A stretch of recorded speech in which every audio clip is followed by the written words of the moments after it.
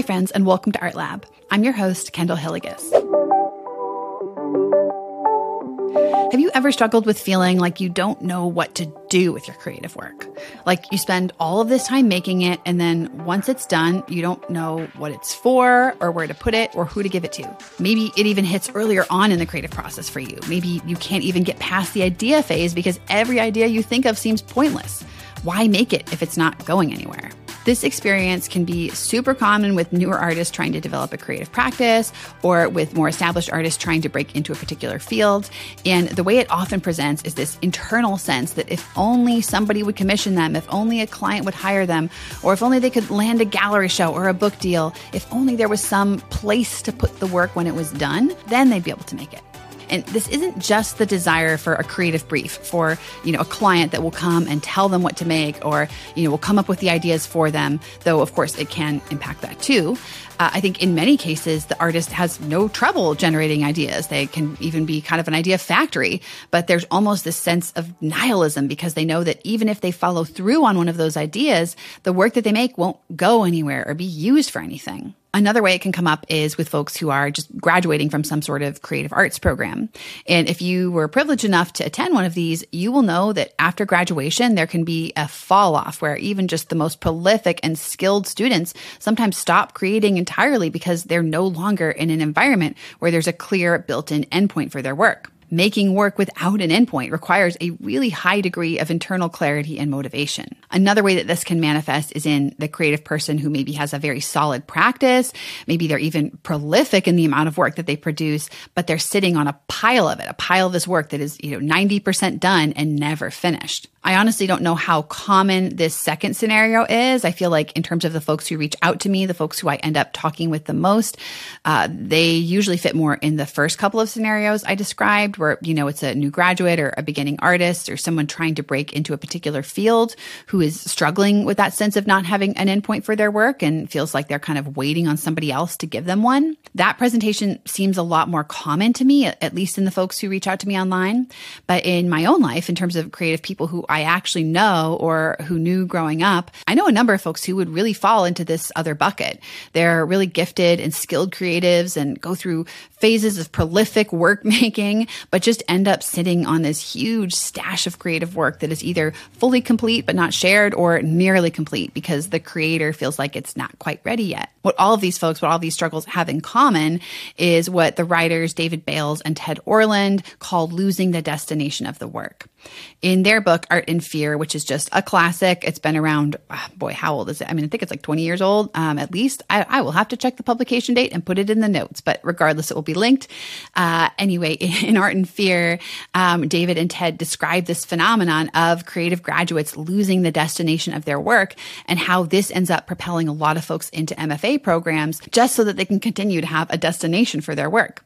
And I'm not trying to throw shade on any MFA programs or folks who've gone into those, but that's just kind of a phenomenon that they describe in their book.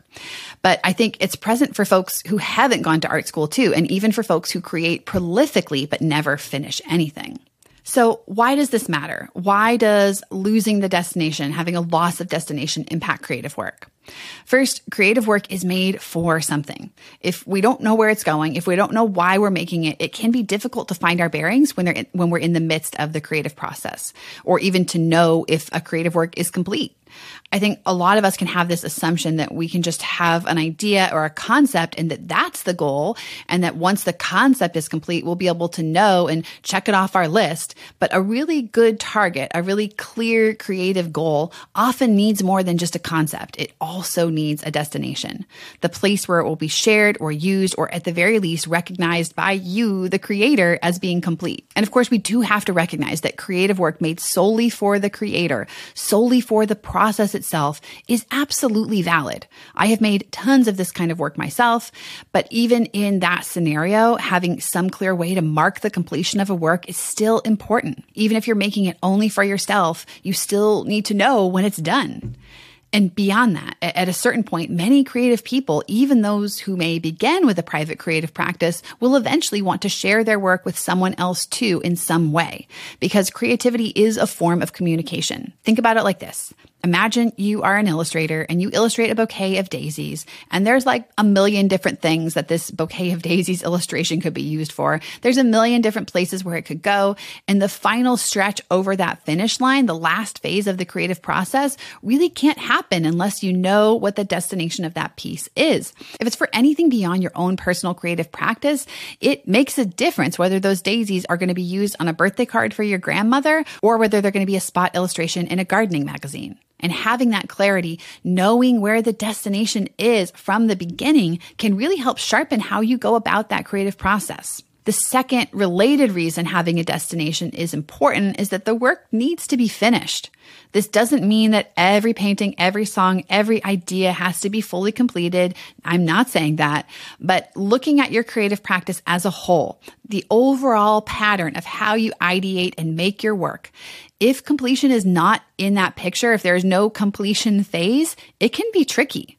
We have to be able to finish things in order to evaluate and grow and build on them. Getting to a place, getting to a point where your involvement in that piece is done, where it's no longer an open tab in your brain, a work in progress, can be really helpful because it allows you to step back and reflect on what you've learned. And of course, you can and do learn from the actual process itself from making the work. And my personal bias is probably that most of the learning happens in that space. But finishing, even if all that means is saying to yourself, this piece is done, this work is done, and that you're not going to take it any further, opens up space for a different kind of learning where you can take a different posture, you can reflect, you can be objective, and you can observe yourself and your own relationship to the work. But stepping into that posture, admitting that something is finished, deciding it's finished, can feel really uncomfortable because maybe it's not living up to your hopes. Maybe it's imperfect. It's a lot more comfortable to just keep things in that nearly complete zone where they can never disappoint you or worse, anyone else, and they still retain a little bit of that, kind of magical possibility of perfection that you have in the original idea, which is all the more reason to try to finish things, or at least to say that they're finished so that you can get used to this feeling, which is uncomfortable, and start to desensitize yourself to it. The third reason that creative work needs a destination is because art is communication, and when it is shared, magical things can happen. Now, the longer that I make creative work, the more deeply convinced I become that the work I make is not just about me. The work itself has its own life. It has hundreds of lives, or maybe even thousands, depending on the piece, because it has a different life, a different meaning with each and every person who interacts with it besides me. There are a lot of things that are mysterious to me about the creative process itself, about how our brains work and how and why we feel inspiration or not. But overall, I tend to be somebody who is pretty practical about that sort of thing. I just really believe in demystifying it and showing up day after day, looking at what works and what doesn't, and taking some of that, more mystical element out of it. But when it comes to actually sharing the work and the way that the work can change during that part of the process, during the sharing, and the way it can mean different things to different people without any plan or intention from me, even if it's something as simple and straightforward as an illustration of a bouquet of daisies, that really still seems kind of magical to me. And if you're not sharing your creative work, and I don't even necessarily mean on social media or at some big broad scale, but if there isn't a point when you allow another human to develop their own connection to the thing that you made, there's a whole element of the work that never gets to emerge. The relationships that other people will have with it, the stories and meanings that other folks will bring that you did not expect or intend. Those things can't happen if the work isn't ever shared. So yes, it is perfectly fine and valid and good to have a lifelong creative practice where you are the only one with a relationship to your work, and your own growth and enjoyment in the process is the only destination. I'm not trying to diminish that or say that it's the wrong way to go about it. I'm just offering the perspective that if you and your work never leave that private place where it's just the two of you, if you never allow anybody else to connect with it, it can leave a lot on the table. And to get a little more specific and concrete here, knowing not just that the work will be shared, but the way that it will be shared, again, whether it's going to be on that birthday card to your grandma or whether it's going to be a social media post, can also then impact how you make it. So there's all these other inputs and pieces of feedback and information that can feed into the actual process itself. Okay, so I think we have established that creative work benefits from having a destination, an endpoint, because it's made for something, for someone. And when it is shared, it can grow and develop even more layers of meaning and impact that in turn feed back into the process of making that work itself. So what can you do if you are somebody who is struggling with not having a destination for your work? Maybe you're a new graduate of art school who has just lost their destination when they graduated, or you're somebody who's a beginner in their creative field and you never had a clear destination for your work to begin with, or you're that third type of person that we described who has this massive cache of partially completed artwork that for one reason or another they have never shared or finished. What can we do about this dynamic? How can we face this challenge of not having a destination for the work? Today, we're going to unpack 4 ways that you can make your own destination. And I'm not talking about how to submit a gallery proposal or how to cold pitch a book agent. Those are fine things to do, but they're not really in your control beyond submitting the pitch to begin with. So instead, we're going to talk about 4 ways that you can plan the destination right along with the idea, right along with the concept when you're starting your creative work, and build that organically into your practice. Okay, let's get into it. All right, so the first approach is pretty basic, and it's to share the work online. This is probably one of the most common pieces of advice for emerging creatives, usually because it's a good way to be discovered or to build connection with potential clients or peers. And those are true and valid reasons for doing this, for putting your work online.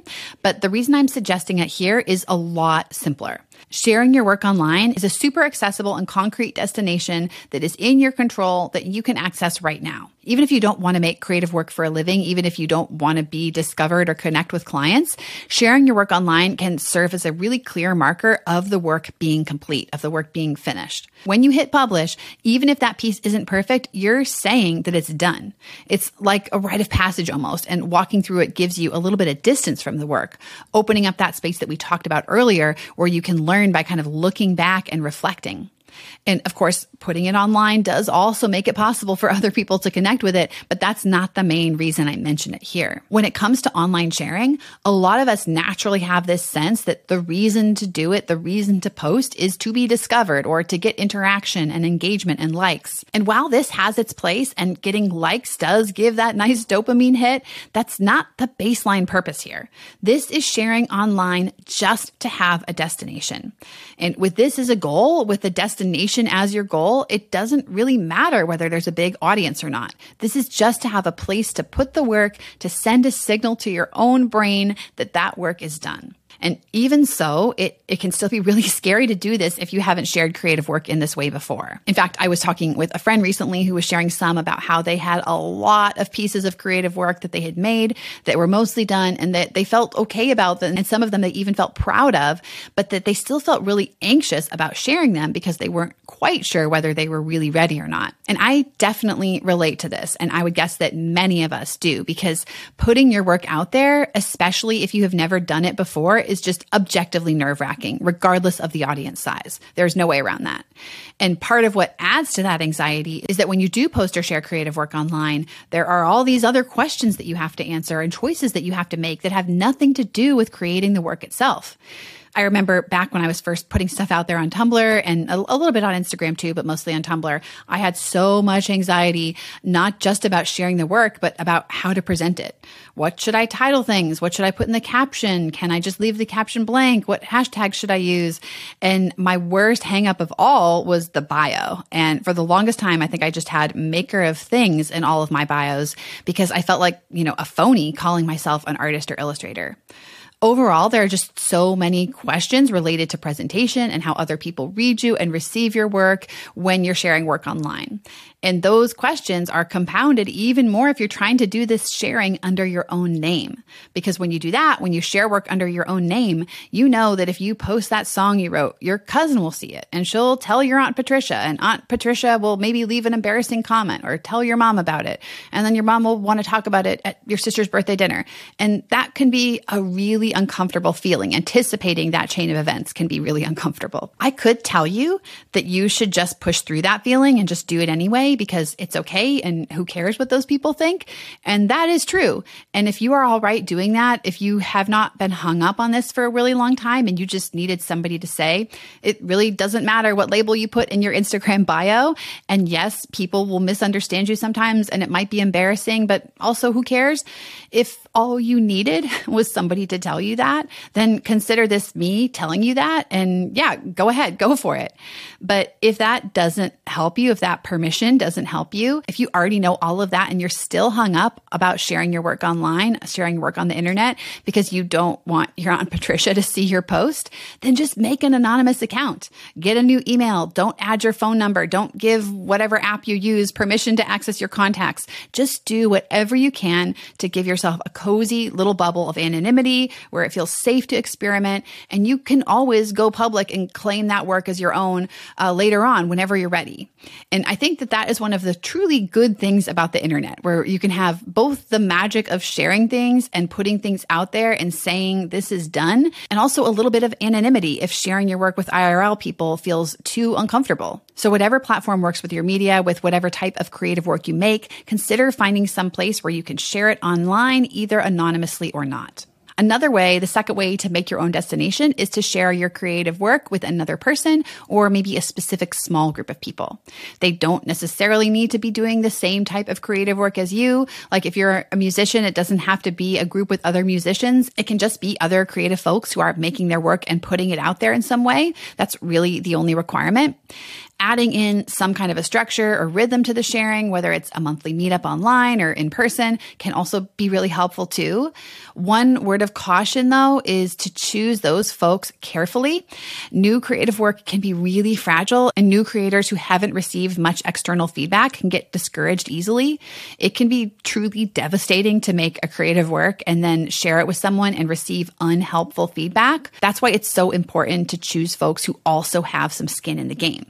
Not that you can never learn anything from someone who isn't making creative work. You absolutely can, but it definitely feels less vulnerable to ask another creative person who is at a similar phase to you and is asking you for feedback as well.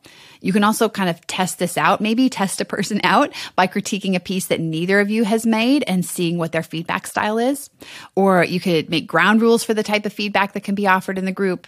For example, feedback has to be specific and supported by examples in the work rather than just a global declaration of something feeling off. So if you're going to take this route to making your own destination for your work, if the destination is going to be presentation to your monthly creative group, just make sure that the work you're sharing is ready to be shared and that the people you're sharing it with deserve your trust. The third self-made destination is probably one of the most common for creative people, and it's just to make your work as a gift for someone else.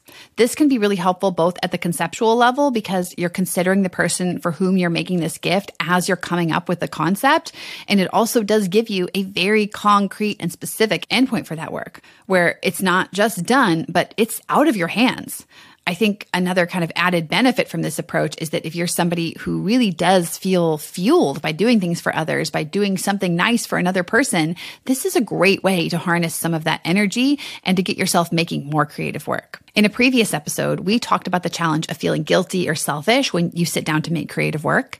And this can be another way to turn the volume down on that thought, where you can say to yourself, actually, I am making this work for somebody else. This is a gift. It's a self-made destination, but since it's for a specific person, there is a layer of externalization, which can be really helpful. This destination has a lot in common with the previous one, since it's sharing your work with an actual human being. So I would keep in mind some of that same awareness and consideration of the people that you choose to give your gift to. For the last approach to self-made destinations, we are going to talk about making the work for an imagined client or an imagined creative brief. So this approach makes the most sense, obviously, if you're somebody who wants to do creative work at a commercial level as a professional. If you're somebody who is doing this for personal reasons, for your own fulfillment, or you're just kind of experimenting and you're not really sure where you're going to take it, then I would say one of the other destinations might make more sense. But if you're somebody who wants to do this commercially, coming up with an imagined client or an imagined end use is really helpful on multiple levels. Everything from really clarifying the content and the style of your work, what it's about, how it looks and feels, to the way the work would ultimately be presented and shared by the imagined client. So you can do this by looking at the kind of work you make or want to make, and then thinking about what kind of creative brief would call for that work. Or you could start with the destination in mind, coming up with the brief first, and then coming up with a concept to fit within that brief. This process, this coming up with an imaginary brief, pretend client work, is something I've gotten into in the past quite a bit in older YouTube videos. So definitely have a look there if you want to dig into this. I have a couple of playlists on that. But at this point, it's a common enough suggestion that there are also practice briefs and creative client prompts that you can just find online. One site that I found while doing just some very quick research is called fakeclients.com, where you can look at different briefs that they have put together there and work from one of those briefs. But you can also just Google fake illustration brief or something similar. Whatever you do here, creating work for a fake client, for a pretend prompt, touches on all of the value, all of the things that we get out of having a destination. It gives clarity of purpose, what the work is made for, clarity of audience, the work being made for someone, and clarity of completion. So an objective external marker for when the work is done, i.e. whenever the work fulfills the brief. Now, before we wrap up today, I want to have a quick chat about having a destination relates to the creative process itself. I am someone who has talked a lot about the importance of the creative process and about how putting the process first and really engaging deeply with the process can be incredibly motivating and catalyzing. So right now, I do feel a little bit of a sense of internal conflict because this whole episode has been about how important it is to have a destination. So I want to really clarify what I mean by destination and how it supports a process-forward approach to art making. A destination is not a style or a voice or even a strategic plan for where you're ultimately taking your creative work. We're looking at this at a very basic functional level. The destination for your creative work is just the place where it's going when it's done. It's the signal you send to yourself that it's time to move on to the next thing. And to this end, including the destination in your process doesn't mean that you need to sit down and figure out the ultimate trajectory, the ultimate place that you're going with your creative practice and what you want to do with an artist and where this is all going to end up. It just means that you're developing your body of creative work. And as a part of that process, you include clear endpoints. The way that this looked for me was putting my work on Tumblr. And part of why I chose to do it that way, why I chose that as an endpoint, was that when I started painting again close to 10 years ago now, I didn't want to get hung up on things being perfect. I didn't want to just keep adding to my drawer of partially completed projects. I wanted to have a very clear marker for myself, a very clear structure where I could objectively say, yes, this is done and this is where it's going. And that's why I view destinations as being very closely tied to the creative process itself. Having a clear marker for when the work is done allows you to even more deeply engage in the process at that level of the neutral observer, to be able to pay attention to it, to be able to pay attention to the process and have those moments where you can reflect and look back and say, yes, this is what I want to do next time, and this is what worked well in this piece, or this really needs to change, and I did not enjoy doing that, so I'm going to try to shift things around. Having the destination for your work and having that clear endpoint allows you the space to do that. So this week, if you have been feeling a little bit aimless and unstructured in your creative practice, experiment with one of these destinations. Share the work online, share it in a group, make something for someone, make something for a pretend client. As always, I would love to see it if you do end up putting any of these online, so please tag me. I'm at Kendall Hilligus. Thank you to everyone who has shared the show and rated it on Apple Podcasts so far. It really helps. Thank you for spending time with me, friends. I will see you next week. Bye.